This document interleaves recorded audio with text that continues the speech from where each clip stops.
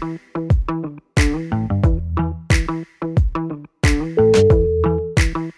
Dominic. Please tell me about your professional life.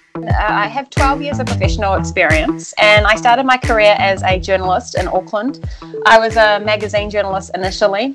I decided to transition into the digital industry, and I thought that, digital's kind of on the up, magazines are on the down, so it's a really good time to get out and really start to make a move in that area. I think I probably did around 65 websites and about 40 custom applications over the last few years, and then that allowed me to then move into the higher education space because I had a bit of experience. So I got a role as a web producer at Deakin, and I worked my way up and I became an IT delivery manager. So that was my final role when I left. And then I started at RMIT in January 2020, so just before all of the COVID stuff hit. And I am manager digital experience, and I'm leading a team to transform the blended learning experience for students in the College of Business and Law. So that's where I was, where I am now. What are the major challenges you faced during your career and how you managed them? Well, first of all, I guess transitioning into technology, I had imposter syndrome for a long time. So imposter syndrome is really when you feel like you're not really good enough to be there and you don't really know what you're doing, and you feel like you don't, but you actually do. So when I got my degree and I was the top student, that was a big it was very validating for me because I did feel like it gave me a lot of confidence. But when you do transition from another industry, you have to, I guess you're trying to prove yourself all of the time, and you can definitely have self-doubt. So it's really important to just back yourself and back what you know and continue learning. You got a lot of project management experience. Would you please walk us through your management process and any tools or softwares that you use regularly for project management? Sure. So I guess the two key styles that we'll continue to see are Agile and Waterfall, and sometimes you get a combination of both, which we call Wagile, which we really want to avoid. Anytime that you take on a project management approach, you really want to ensure that it suits the team that you're working with and the product that you're trying to deliver as well. So in terms of software tools, I think the Atlassian product suite is king still. So that includes your Jira and your Confluence. For tech projects, certainly this works really well. It doesn't work that well if you don't have in-depth technical knowledge, because you do have to kind of make a lot of the filters up yourself and set it up in a way that works for you. So there are other options include Trello is another really good one. It's a bit more simple and it's more of like a checklist function. And you can also use tools like Slack for creating teams and groups, and same with Teams as well as another one, the Microsoft product, which also has SharePoint where you can keep a lot of your product documentation. How digital media students can improve their project management skills while they are studying? So starting to really think like a project manager, if that's a field that you want to go into, is really important. And you're managing stakeholders right there. You're managing maybe a team yourself, and that doesn't necessarily mean you're leading them, but we might be helping to draw on the skills that we really have within the team. So that's one way of doing it.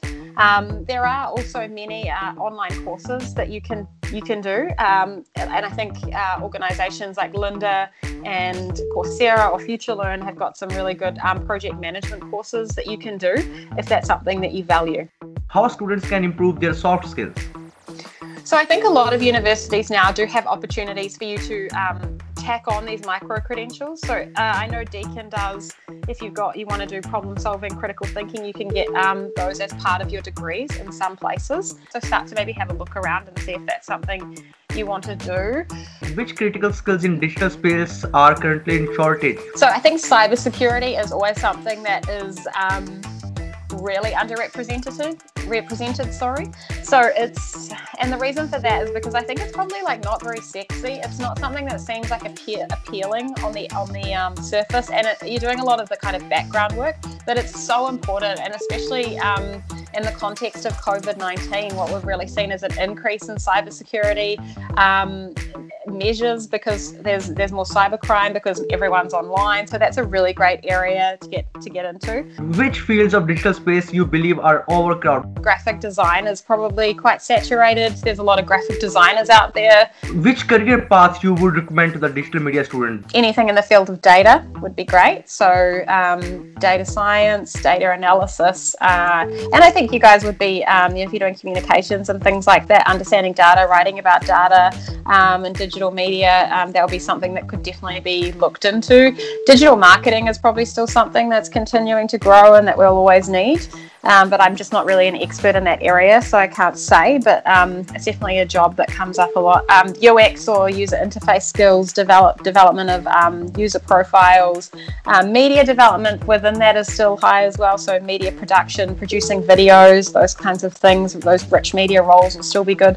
And again, cybersecurity if anyone wants to. Which elements are essential for a good digital experience? I think consistency is really important. So if and this would be something that I would really stress to people studying digital media or anything in that space, is you really need to create consistency for the user. So if you're looking at things like the user experience, that they can find things, they're always in the same place.